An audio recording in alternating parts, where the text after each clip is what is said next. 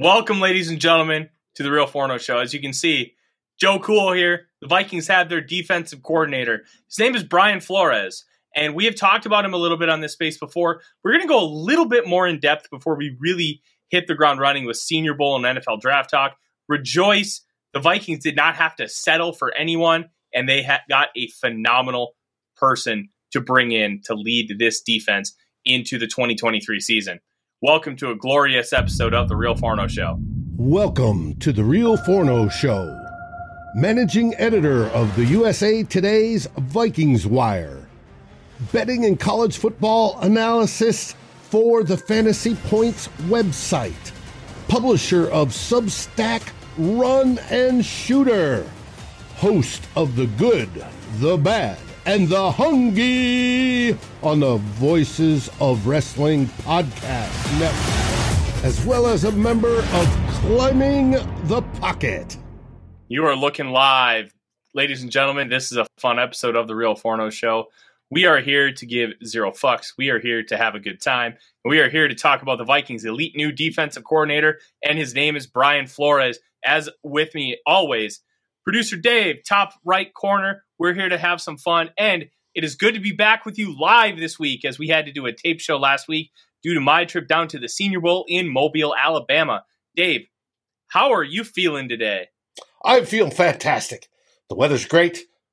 We just got the great word that we now have a new defensive coordinator. You'll get into that momentarily. We don't have to wait, and we don't have to worry about the Cardinals scooping him up, which is wonderful. I think it's fantastic. We have taken that next step, the step needed to make this team better. And that is, my friend, absolutely outstanding. Yeah, it is outstanding. And the best part about this, Dave, is, look, we know Flores wasn't the number one choice, but he was 1B. And the reason why he was 1B is they wanted Ejiro Evero really, really bad. One, because there was a huge familiarity with him, with both Kwesi Adolfo-Mensah worked with him in San Francisco, and Kevin O'Connell worked with him in Los Angeles. They both knew him.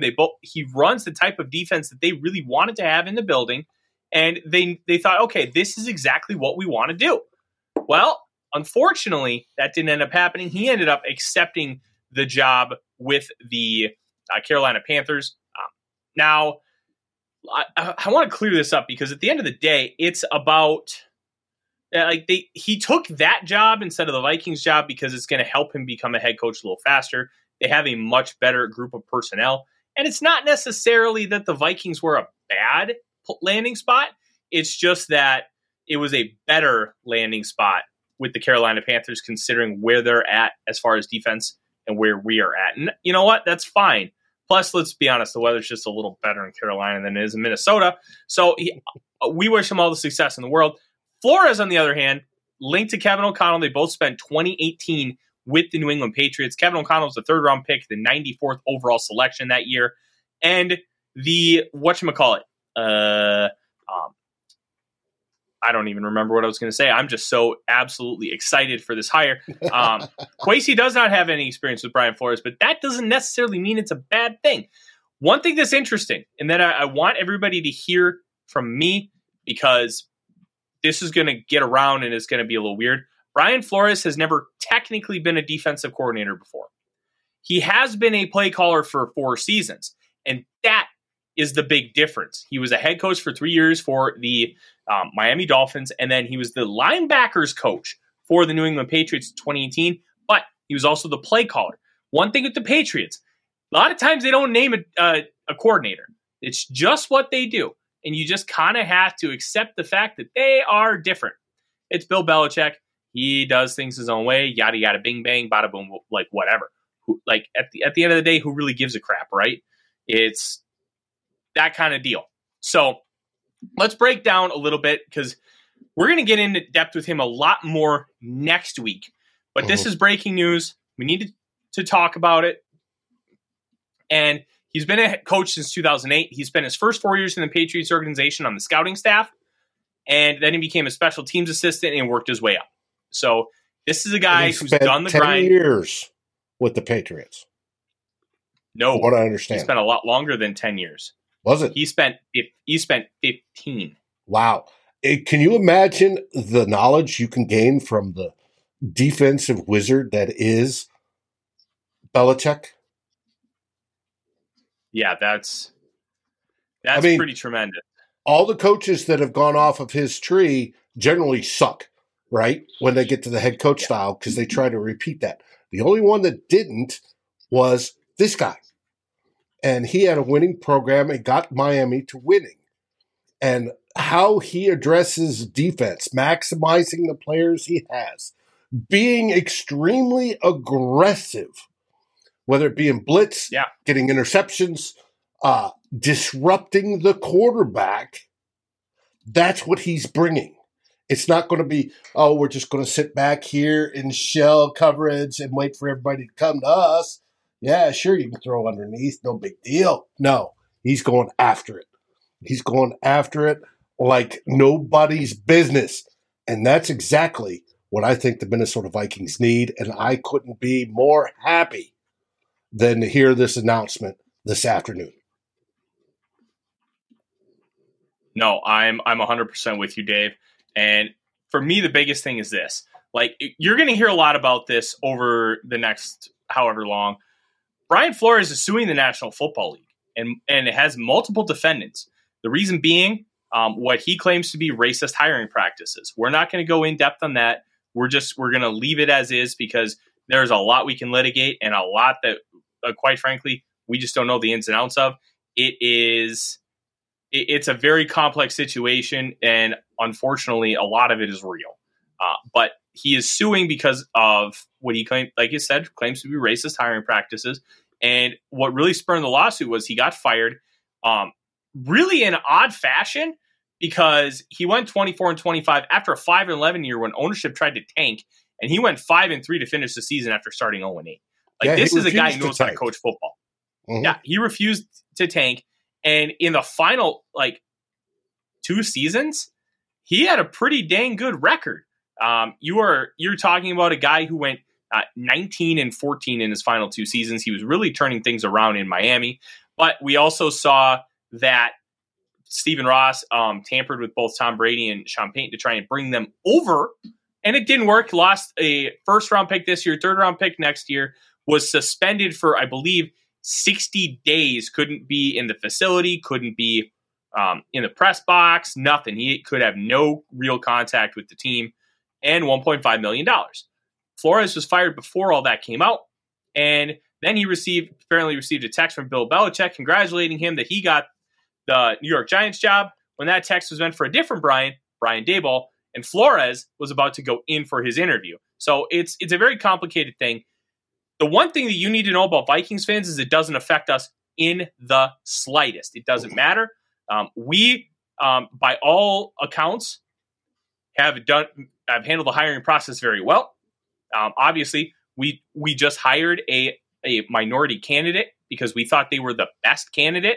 So you can tell that now there is a little evidence that the Vikings are doing the right things. So you don't have to worry about that from a Vikings perspective. The one thing you do have to worry about, and people are going to be like, we complained when Zimmer's head coach, we're churning offensive coordinators. Well, if Flores succeeds with his defense next year, guess what? He's probably gone.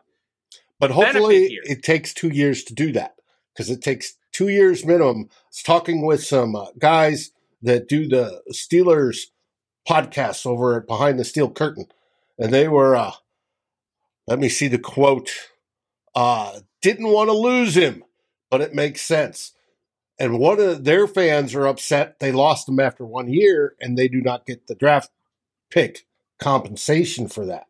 Mm-hmm. So hopefully, this is what I'm hoping for, Dave's hoping for. They gave him, say, hey, we'll pay you what you want, whatever that is, right? And I'm curious to see what that is after the big payday down in Miami.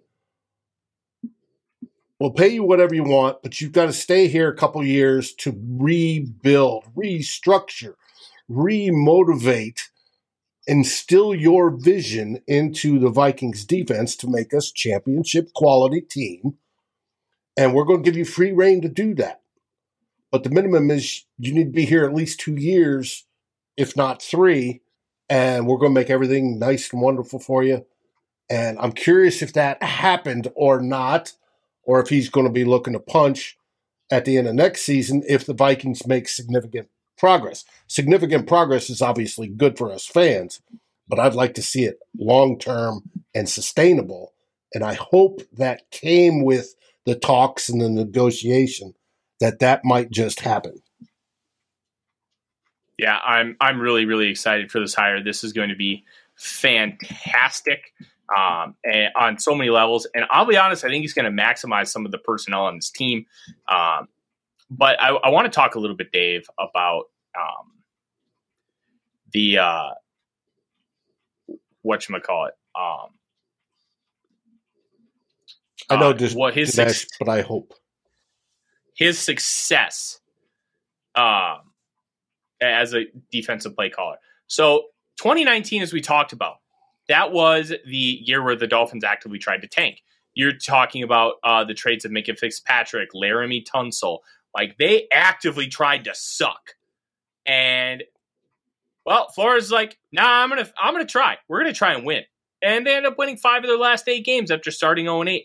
They looked like a historically bad team, and they ended up figuring it out. So, 2019, the Dolphins were last in points allowed, 30.88 points a game. I'm throwing that out. I don't think that matters. I don't think it counts for the reasons I mentioned earlier, okay? It is one season as the Patriots play caller. 20.31 points per game, good for 7th in the NFL. The 2020 Dolphins allowed 21.12 points a game, good for 6th. And the 2021 Dolphins allowed 21.94 points per game, 16th in the NFL. So they allowed less than a full point a game more in 2021, and they dropped to 16th in the NFL. And that can show you just the general volatility of looking at these stats as far as like a year-to-year basis. You want to look at how many points you're allowing, not necessarily what the rank is in this situation. Like, look, you're allowing less than 1 point more a game year to year. Like, that's fine, especially considering 2021 and 2020. They both had 17 games. Like, it becomes more volatile when you play more football games because you have more injuries. There are more variables to deal with. And there are so many little nuances that you have to take account for. So the fact that he had 2 top 7 defenses in points scored, and one of them was dead average in non-tank years, yeah, I'll take that. I'm okay with that.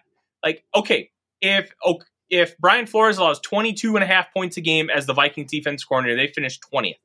Are you taking that, Dave? I'm sure as hell taking it because that's an improvement, and you can't expect Brian Flores to play God. And that is one thing where I think we really need to take a step back and realize that, look, Flores is good. He's going to be very good for this team.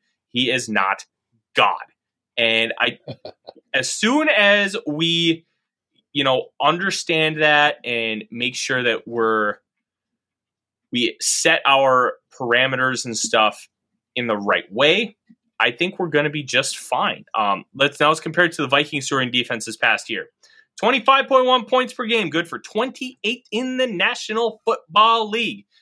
Yeah, that's not very good, is it? But They figured out a way to win 13 games with that stat, and I think that needs to be taken into account. Now, you're giving Brian Flores a lot of talent to work with. You're giving Brian Flores 2 great pass rushers, Danielle Hunter and Zadarius Smith. Considering it's a lot of single high safety stuff, Harrison Smith gets to do a lot of his little fuckery. He gets to play Riverboat Gambler. He gets to have fun in the box. He gets to blitz. He gets to do all kinds of crazy stuff, the stuff that Zimmer allowed him to do. And you really took that away from him this past year. Now, I didn't necessarily think that keeping Harrison Smith, if we say in the Vic Fangio defense, was a good idea because you're wasting what he's actually good at. Now with this Brian Flores defense, these guys maximized Patrick Chung until he was geriatric. Like, you can do stuff with a guy who's that intelligent and knows how to manipulate the offense. And I think those little things make this so intriguing. And we're going to talk more about Flores later. I wanted to give at least a brief synopsis. And G-Mac asked a great question. How did the Pittsburgh defense look? They did improve. We'll dig into it for the next show. exactly how they did improve, but I know they did improve.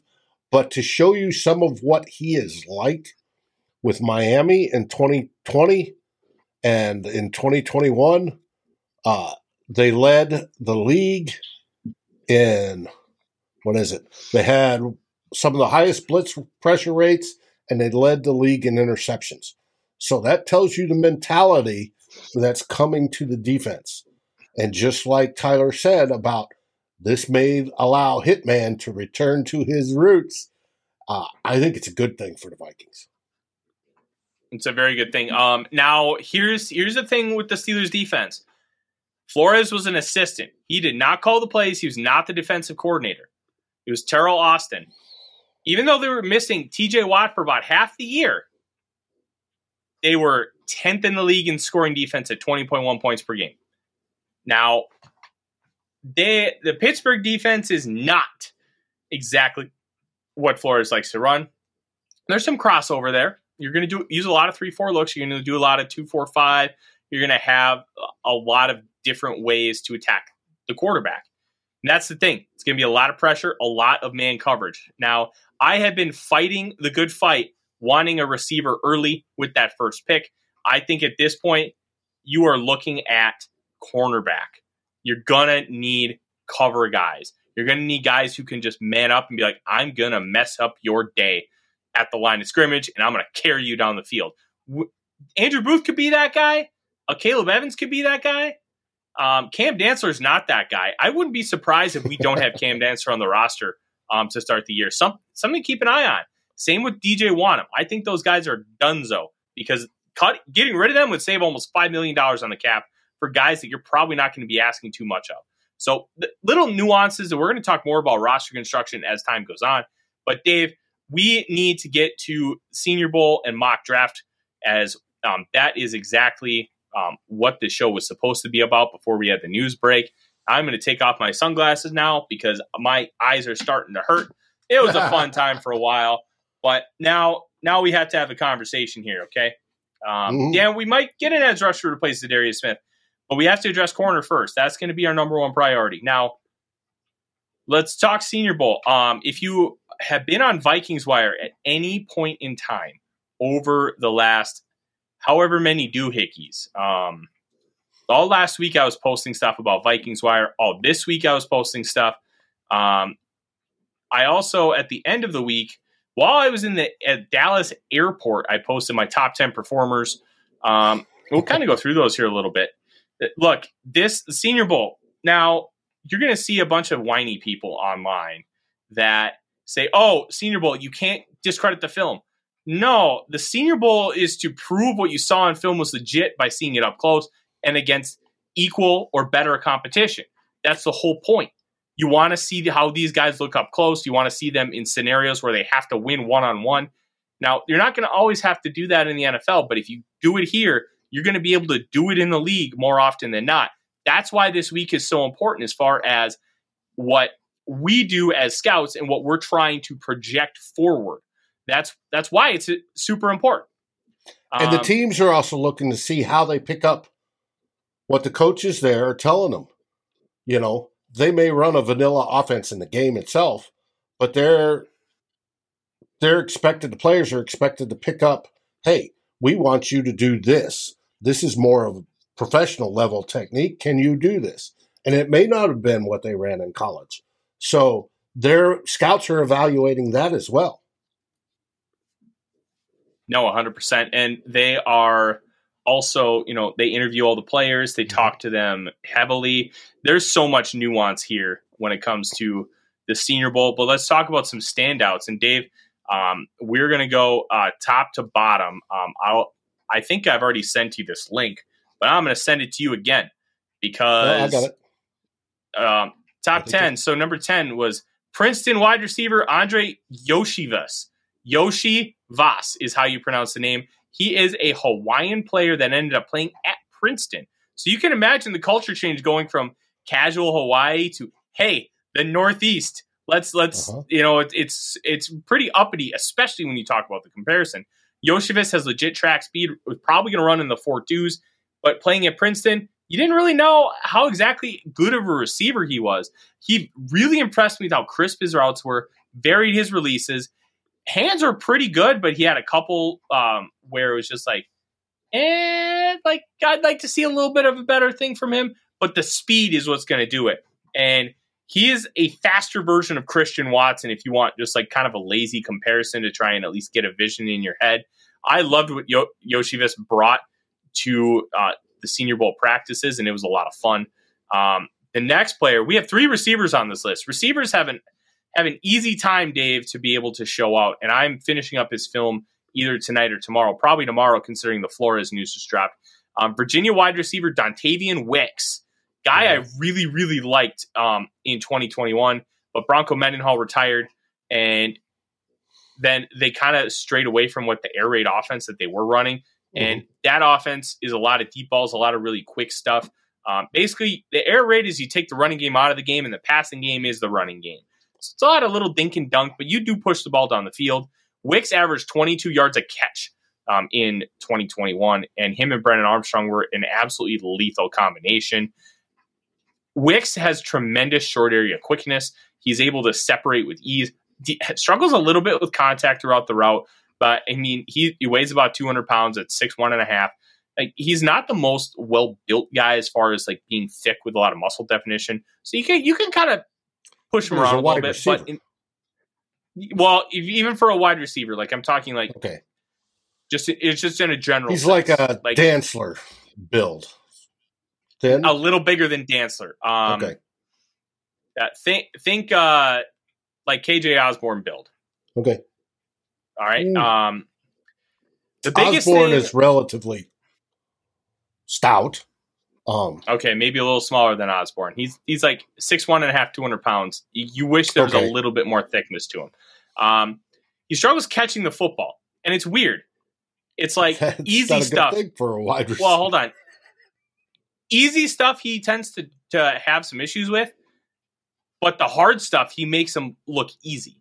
So it's kind of flippy, dude, and he needs to work on it. But I don't think it's something that's going to be a huge deterrent as far as the NFL. Yeah, it's going to stink. You're going to have some. It's like that's concentration. I had that problem when I played as a tight end. I could catch anything thrown to me as long as it wasn't at the numbers. Because generally when it came at the numbers, I'm already peaking.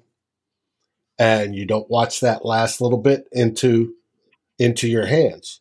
You know, I could catch it on my shoelaces. I could catch it way up here, out there, behind me, whatever. No problem. It's that right at the numbers that was a killer. And maybe that comes with practice and learning how to stay focused. And if it's easy passes like that, they're usually right here. And you're getting to the point where you want to flip your hands around to catch.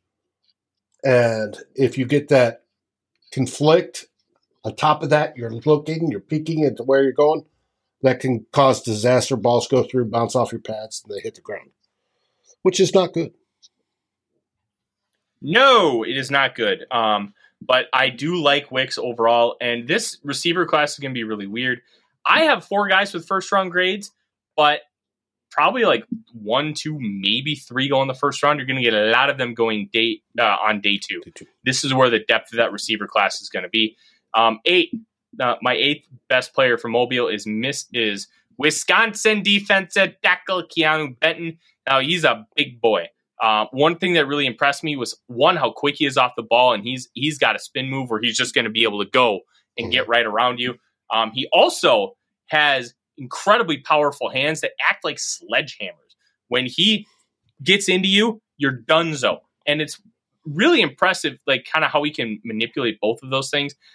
I don't think he's necessarily a zero tech. I don't think he's a true nose, but I do think you put him on the same defensive line as somebody like Harrison Phillips. This is a guy that could really do some damage. The defensive line is going to be interesting how the Vikings want to construct it with Brian Flores, because they're going to want different dudes. He might want to get Siaki Ika, the Baylor nose tackle, who is like 360 pounds and moves really fleet of foot. But and Davey just mentions it right there. Like that's a thick boy. Problem is he's very inconsistent. And with guys like this, that's a little concerning. But he was also playing in a 3-3-5, and that defense is great in college. It would be utter shit in the pros. So it's going to be interesting how they want to craft that defensive line. Speaking of defensive lineman, Dave, number 7, Georgia Tech's Keion White. Now, White is a very, very interesting player, and I think for what the Vikings are going to try to do, he is going to be somebody they might want to target. He looks like he's 260 pounds. He weighs like 280, 285, but he's carrying all good weight. He looks very in shape. He doesn't look like he's carrying on extra weight that he shouldn't have in general. He just looks like a very well-built athlete. And he kind of shocked the world a little bit last Tuesday. Daniel Jeremiah released his top 50 big board. And that 8th player was Keion White. And he was barely getting first-round buzz. And all of a sudden, whoa. And then right away, first practice, just goes out and dominates. One of the best players on the field. Like, really tremendous stuff, right? I like what he's able to do. He's got speed. He's got power. He's got quickness. He's good with his hands. He can, if a defender gets into him, like really gets underneath those pads, he can be stopped relatively easily. And he needs to develop some counters and improve the hand usage just in those situations. But I really like what he brings to the table. And I think he's going to be a really good player. But you have to use him in advantageous spots. I worry about just putting an extra 20 pounds onto him. How much burst is he going to lose? How much explosiveness? Like, he's not like, you can't expect him to play undersized and be like Aaron Donald. Like, that's not fair. And that's one thing I worry about him being at 280. Like, I think he's probably best in, like, if this was a Mike Zimmer defense, put him in Everson Griffin's spot. Just have him be a 5-tech. Just have him play like right in front of the tackle and just kick some ass. I think that would be his ideal scenario. We'll see if that ends up being the case in the NFL. 1 second. I need a little. While you're taking your 1 second, I want to remind everybody, please smash that like button. I see you watching out there. I know how many are. Smash that like button. Like the show. It helps the algorithm and it helps grow and get this shared across the interwebs. And where else can you get first eye accounts of scouting down in Mobile than right here and with Tyler Fornes? Bingo, bango, bongo, Mr. Dave. This is the premier place for Vikings coverage, and then the premier place for written Vikings coverage you can get on VikingsWire.com. And we already have, Dave, I already have multiple pieces up on Brian Flores. One of them just talking about the hire in general. The other giving some background on who Brian Flores is and what we can expect from him. Just as a general sense, we're going to get even deeper and deeper and deeper as time goes on. Let's continue with the Senior Bowl. Purple Haze, thank you very much. I appreciate that. South Carolina corner Darius Rush. Rush was nuts in Mobile. So here's the thing with Rush. He's going to frustrate you for about the first 2 seconds of every rep because he is going to lose. And he's going to lose ugly. And it's going to look really bad, like he's just going to get absolutely torched. Then all of a sudden, 2 seconds later, he's undercut the route and he's getting an interception. Like this guy has nothing at the line of scrimmage, but he knows how to find the football. He knows how to stay with the receiver in phase and play trail technique where he's essentially trail technique is you're losing the rep the whole time and you're trying to get back into it. That's kind of the style. And a lot of times you play trail when you have a safety over the top. So when he's losing, so like you have one guy right here, right? This finger. And then Darius Rush is right here. So you're going this way. All right. And then Rush is trying to catch up. Well, by the time the ball's thrown, he's like here. And then he just attacks the football and you're good. Nick, I had 0. I already had thoughts in my head. And once it happened, I went boom. I did have a couple pieces for the second Ed Donato got fired, ready to go. That one I knew for sure. I had no idea how this defensive coordinator search was playing out. And I did not want to spend hours writing stuff I knew I wasn't going to get to post. Especially on Pettine. Mm-hmm. Yeah, thank God for that. So Rush has this ability to just win and come back. Now, the key is, can you get him to a point where he's not going to lose so bad at the line of scrimmage? Can he command himself on the line of scrimmage, get some press, win those reps early so he doesn't have to win them late? Look, you love a guy that can win late, but a cornerback that wins early is more important because it doesn't give the receiver a chance to win at the end of the play. You want to dominate NFL early. receivers are known to take advantage of corners that do that. Absolutely, especially the great ones. Now, Rush would be a really good developmental guy, round 3, round 4. He could get pushed to round 2 with really good testing. He's got really nice size. But this cornerback class is going to be a lot of, hey, do I like this type of corner? It's going to be less about talent and more about, hey, I want this type. Because cornerbacks there's a lot of them, man. There's a lot of them. There really is. And we'll talk about it in my mock draft here in a little bit. Number 5, Iowa State edge Will McDonald. Will McDonald was one of the coolest dudes in Mobile. So all these guys are getting bombarded with football questions. And quite frankly, there are a lot of people that are credentialed that don't deserve to be credentialed down there. And it's very annoying because they ask awful, awful questions. One quarterback got asked, hey, what does it feel knowing all of you guys have like 5th round grades and you're trying to fight for who goes first? Like, that's a really shitty question to ask these guys when it's a job interview. Like, when I was asking these guys questions, I was trying to be respectful, trying to just ask thought-provoking questions that was like, I had talked to Miami cornerback Tyreek Stevenson, and he told me who he thought his toughest competition in Mobile was. But we had a long conversation. He told me that off the record, so I won't share it. But you ask these guys and you treat them with respect. You treat them like nice human beings. They're going to give you the same back. And Will McDonald's wearing an anime hoodie. I believe it is from Hunter x Hunter. And he spent about 15, 20 minutes talking with multiple media members about anime, how much he loves it. And they were just going back and forth on a bunch of stuff. Like, these guys are awesome. They're just people.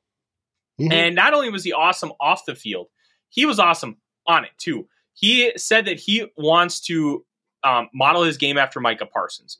And what he means by that is he wants to be multifaceted. He wants to play in coverage. He wants to play in the run as a linebacker. He wants to be a true edge. He wants to bring all those skill sets to life. And he showed that he can really do it based on what he was doing in practice, because he was dropping really fluid. He was dominating in pass rush and rush drills. It was really awesome to see. And I think McDonald, he bulked up to like 242. It'll probably be, when you get on the field for the first game, you're probably looking at a guy who's going to be at about 250 in good weight.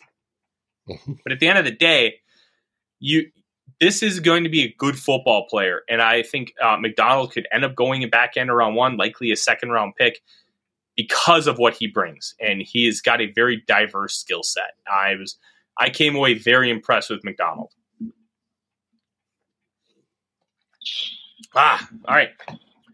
Number 4, one of my favorite players in this draft, Nathaniel Tank Dell. Now, here's the funny part. Tank is a nickname. He's 5'8", 163. He is a small boy. But some people are going to compare him to Tutu Atwell. Anybody who compares Tank Dell to Tutu Atwell should immediately be ignored, because he is far from Tutu Atwell. At Louisville, Atwell was basically a gadget guy. Hey, you're going to run deep, or hey, we're going to give you a jet sweep, or hey, we're going to throw you a screen. That was it. They treated Tank Dell like a receiver, and he led the nation in receptions this year with, I believe, 113. Oh, hi, buddy. Odie's done with his licky mat. He's now on to the bone. He's being a good boy, though, so it's okay. Dell is a real receiver. He wins at the line of scrimmage with elite foot quickness. He separates really well. G-Mac, what the hell? And he's able to be a real receiver. Now, one thing that impressed me and gave me some hope, he was able to beat press. Julius Brents, cornerback from Kansas State. He's built like Tariq Woolen. but longer arms. Like he's 6'4", 210, really long arms. Doesn't have the athleticism Mullen has, but he's able to play man. He's able to play zone, and because he's able to do all these things, like it makes him a very intriguing option.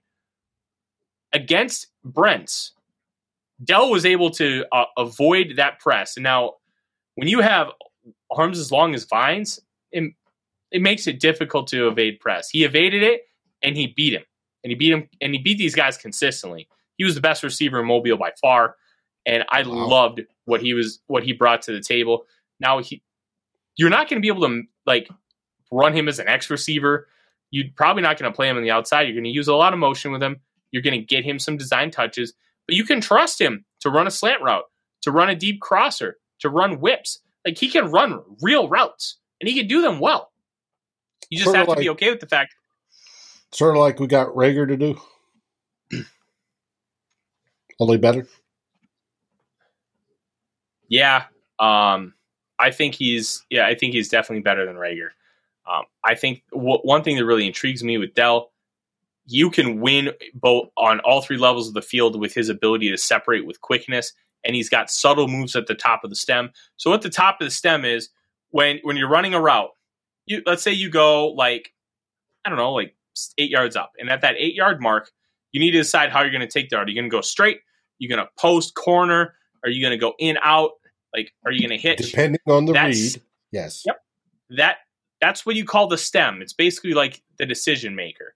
And then that's where he wins a lot. And you can do subtle fakes like head fakes, shoulder shimmies.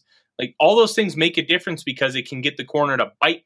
And then once you get that corner to open up his hips, bang, you take off the other way. And now all of a sudden they're fighting against momentum to be able to keep up with you. And that's where you create that separation. Those little things make such a big difference and why Tank Dell is going to be able to win in the NFL. You're going to have to be a little creative sometimes with him, but I think it's going to make a difference. If Deshaun Jackson can be successful in the NFL for a long time, I think Tank Dell can. GMAC's story in the chat. And for those that are listening, go back and watch the video and look at the chat. It's absolutely hilarious.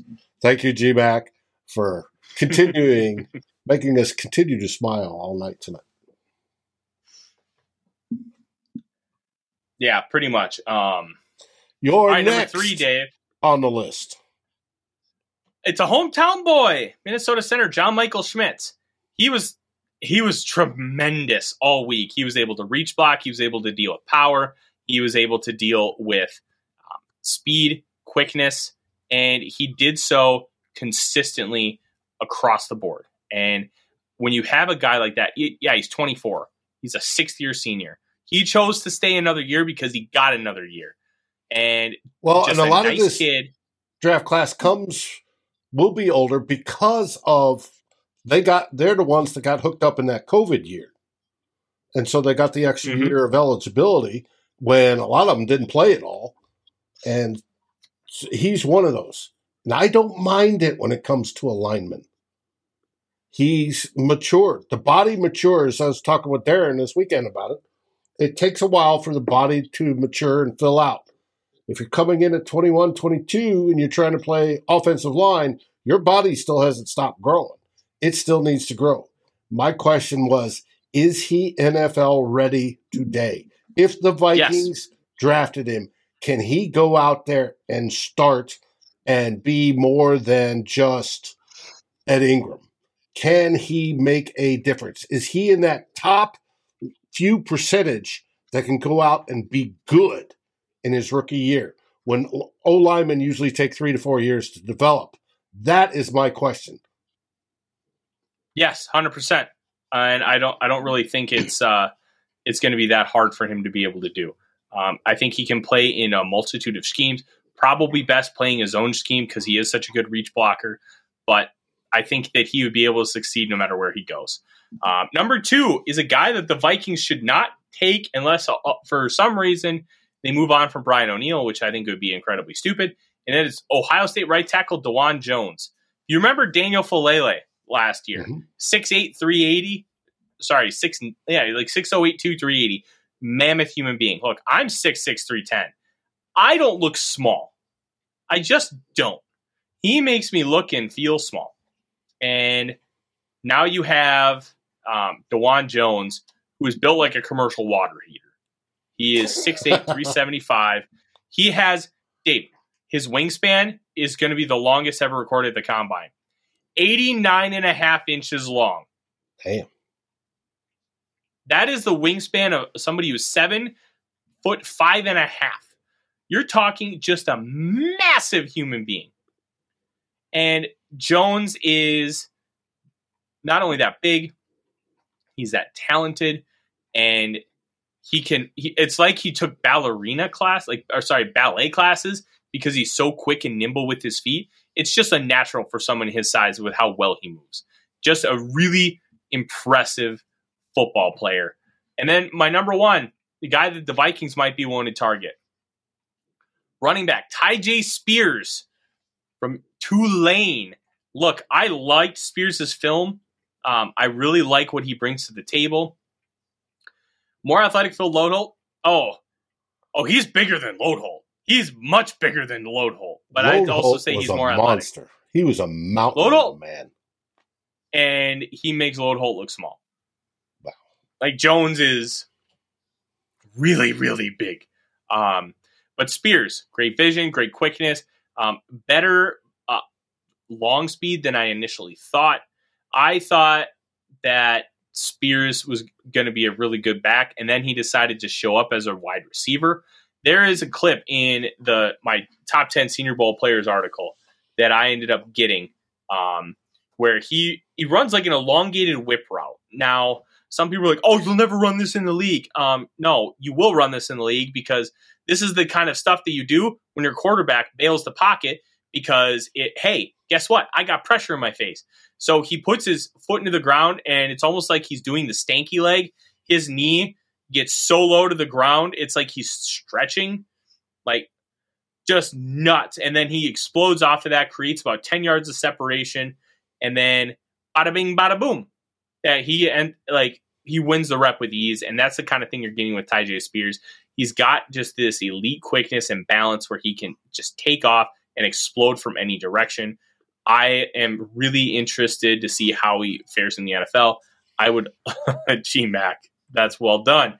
I think the Vikings would be thrilled if they were able to get their hands on him. Spears might have played himself into a top 50 pick. The running backs are going to be like corners. After Bijan Robinson and Jahmyr Gibbs, it's a pick your poison. What do you want? What do you value more?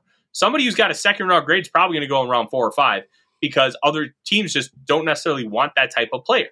So when you look at all these things, that's going to have to be something you take into account when you're talking about running backs. And Spears is going to have a very wide range, probably between pick 50 and 125, just because of those facts. Now let's move on, Dave. We only have about 10 minutes left, and I'm going to have Odie being a little crazy here in a little bit. So let's talk about my mock draft. We still haven't been using the simulator because TDN is still in its beta testing. The second I get approval to go live with it on stream, we will be going live with it on stream. And that's not going to change. And as Dave has down below, all of the picks for my mock draft. A couple things I want to talk about. I did have a trade at the very beginning. I did too. Chicago. Yep.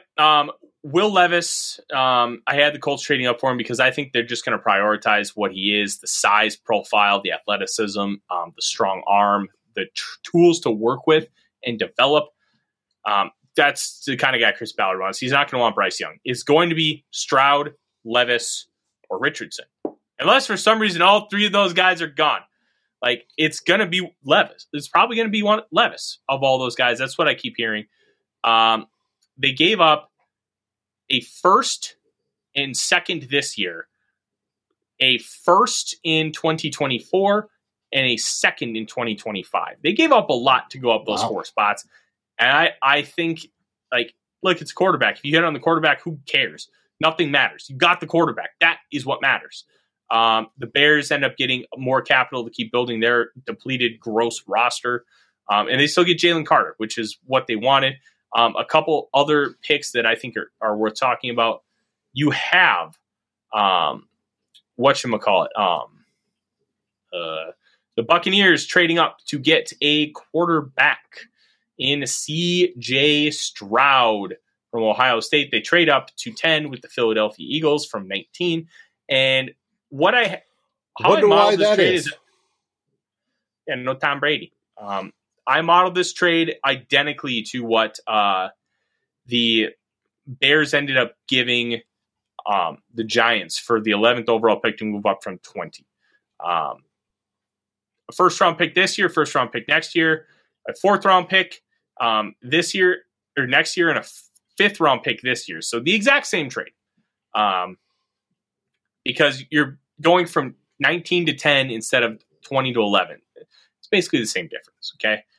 Now, I think with the veteran-laden roster that the Bucs have, I think getting a young quarterback that can play right now, this would be a great opportunity for him to thrive and succeed.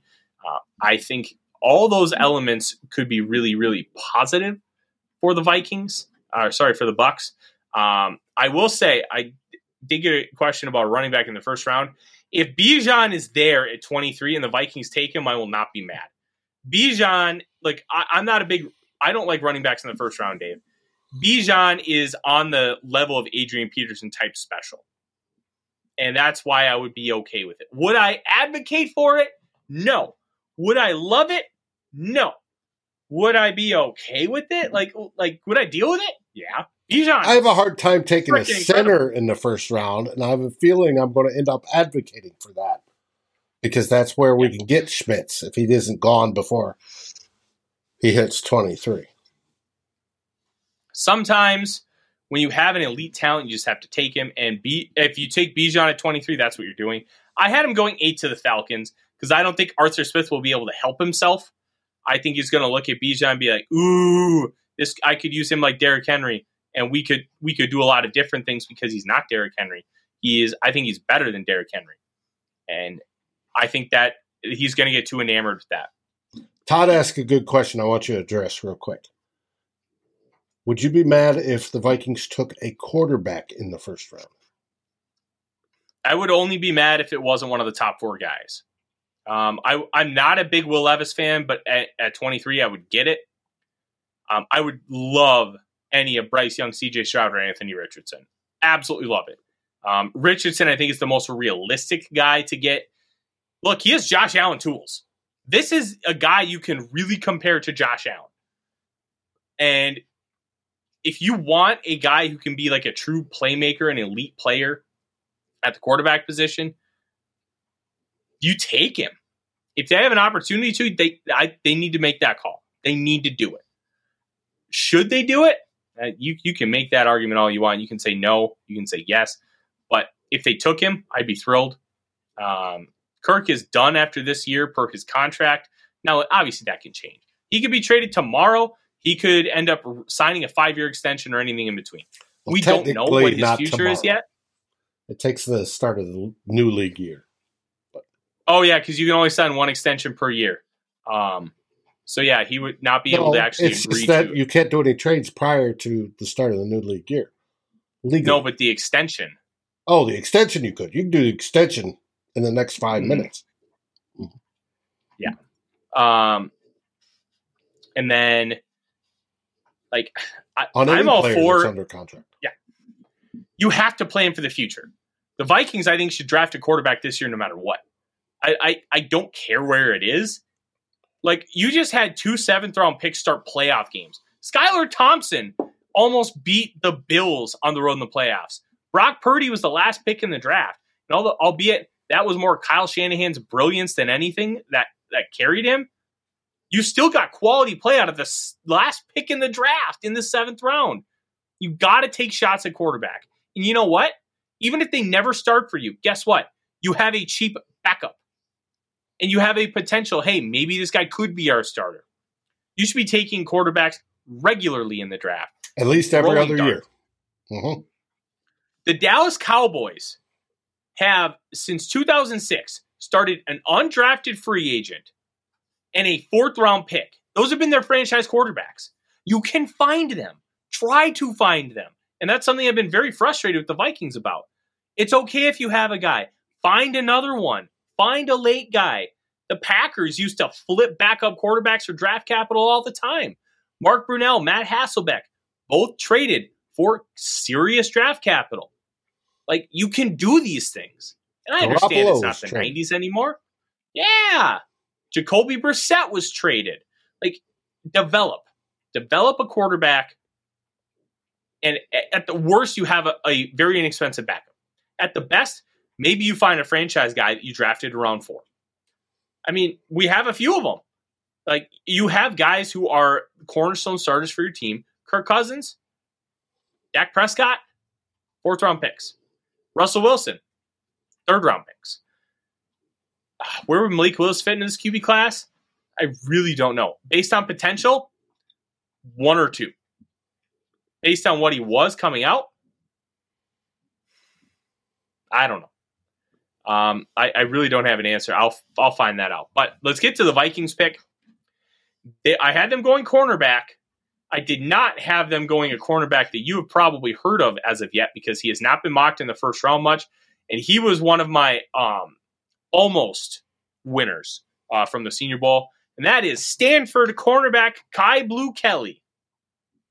Mm-hmm. Now, Kelly is the son of former Tampa Bay Buccaneer Brian Kelly, who was the nickelback for some of those great Tampa 2 teams. Dan, I'm out on Holton Ahlers, but I can explain that at a later date. I've watched a lot of Holton Ahlers football, let me tell you, and there's only so much you can get from East Carolina. I liked Kai Blue Kelly's film. I gave him a 2nd-round grade. Now, the big thing with Kai Blue Kelly, he's more of a man guy than zone guy, but he really thrived in the cover 2 drop zone that they were playing in Mobile. And on day 2, he got 4 pass breakups, with one of them being a pick 6, where he just ripped it out of his teammate Elijah Higgins' hands. And I really like what he brings to the table. I think he's a very, very good prospect. I think that he could be a guy that the Vikings target with their 1st overall pick, wherever that may be, because let's be honest, they're probably not picking at 23. And I really liked what he brings to the table. I'll click on the scouting report and I'll read a couple things, and then we're going to sign off here for the night. We are going to continue to talk about Brian Flores. There is an off chance Dave and I might get together and we might do some extra content, because I have the time, Dave has the time, and let's be honest, we like talking with you. It's a fun time. Here's what I said about positives about Kai Blue Kelly, and I'll just read the whole thing. One of the things I noticed about Kelly was how low he stays in his stance to give him more explosiveness when he needs to change direction quickly. You can see it right over here on the left side of your screen. See how Kai Blue Kelly's butt is down?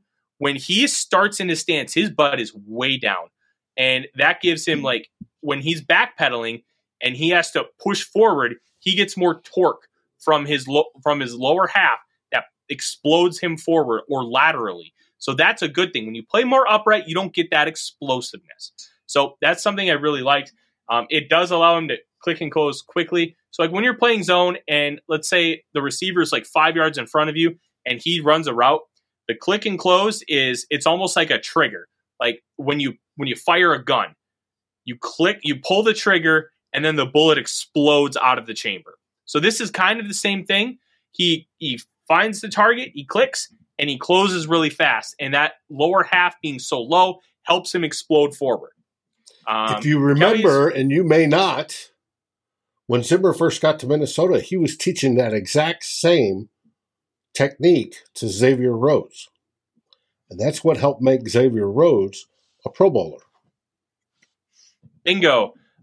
Kelly is most comfortable in playing press coverage. He displays good hand placement consistently. So like when he's impressed, you want to get up into the shoulder pads. You want to knock them off balance.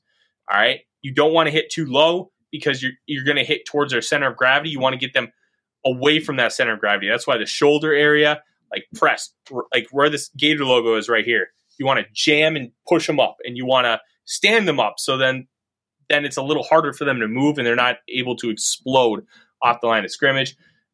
He stays in phase well, and does so a lot in short spaces. Now, staying in phase is, hey, I'm covering you, so I'm just going to move with you. That's kind of what staying in phase is. You want to be able to move well with the receiver, so you're putting yourself in a position to attack the football. Another thing that helps him in short spaces are his fluid hips.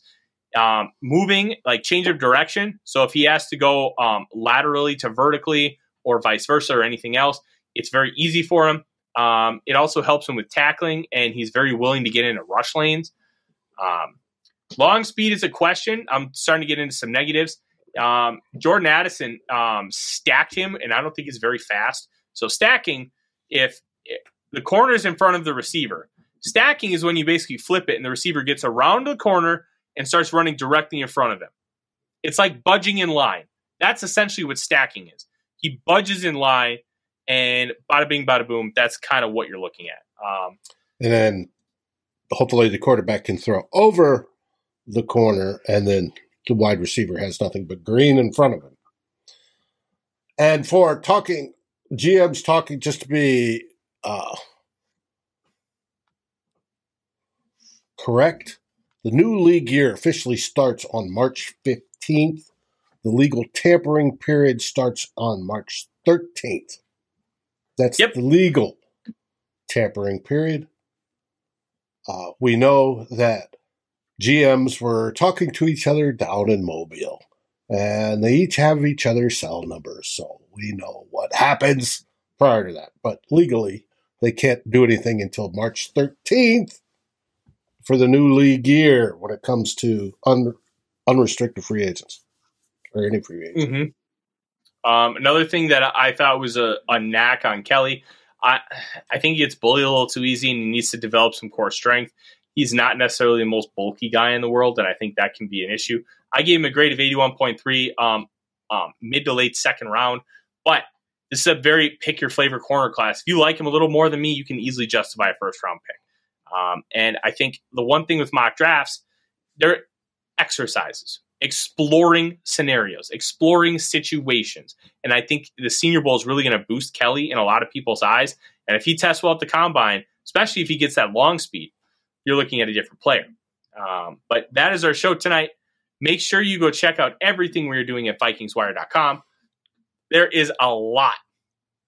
Dave, I'm telling you, there is a lot of good stuff right now. And I can guarantee that. All you got to do is go over to Vikings Wire and then look at all the stories. And there are tons of them. It's coming quick, fast, and they are on top of the latest Vikings news, and if not ahead of it, as you see Tyler, who goes down and personally scouts at players that Kwesi and his staff may target. Yes, 100%. Look, I love doing this show. It's a lot of fun, and I'm very glad that you have come here on this journey with us here tonight.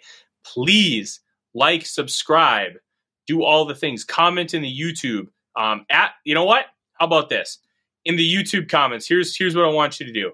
I want you to ask me a Vikings question from your fanhood. Just ask me a random Vikings question, and when you do, we'll pick a few of them out. We'll talk about them on the show next week. Let's have some fun with that. What was Jimmy Kleinsasser's first number with the Vikings? Oh, I know that. It was 85.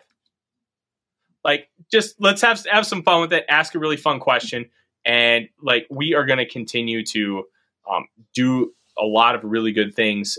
Dave and I are going to continue to do this show for a long time. And this is one of the things that brings us a lot of joy, is having conversations, talking Vikings football, and talking with all of you. Dave, let's lead the people out of here. What do we got? I'm assuming we have a Vikings happy hour on Wednesday. I guarantee you we're having Tua Bloggers next Saturday, because we'll be not only talking about on Tua Bloggers, I'm sure the Flores hire will do a sneak peek at the Super Bowl as well. Not that, we care that the Vikings aren't in it, but we'll see. Who does Darren want to win? I just want a good football game, and I want my prop bets to hit. Otherwise, whatever, I don't care. Just give me good football. Speaking of prop bets, Powerball's up to, they estimate $747 million tonight. So you still have a couple hours. Get your ticket. I bought Mega Millions a couple weeks ago and got nothing. So, oh, that's normal. Hey, it's like 1 in 29 million chance of winning, but it's fun to dream about what would you do with all that money. I know. I should be that one, to be honest. Yeah, I know. That would actually be. I'm gonna be honest. That'd be the first thing I did was buy into a football team. Anyways, what do we say? Dave, I believe the word is Skull Vikings. Turn into your Mondays purple. Skull Vikings! Thanks for watching. Like, subscribe, and ring the bell, and rate us on your favorite aggregator. And a special shout-out goes to our partners, The Daily Norseman, where the best Vikings content can be found, and to Lake Monster Brewing, home of the best beer in Minnesota. Skol, everybody.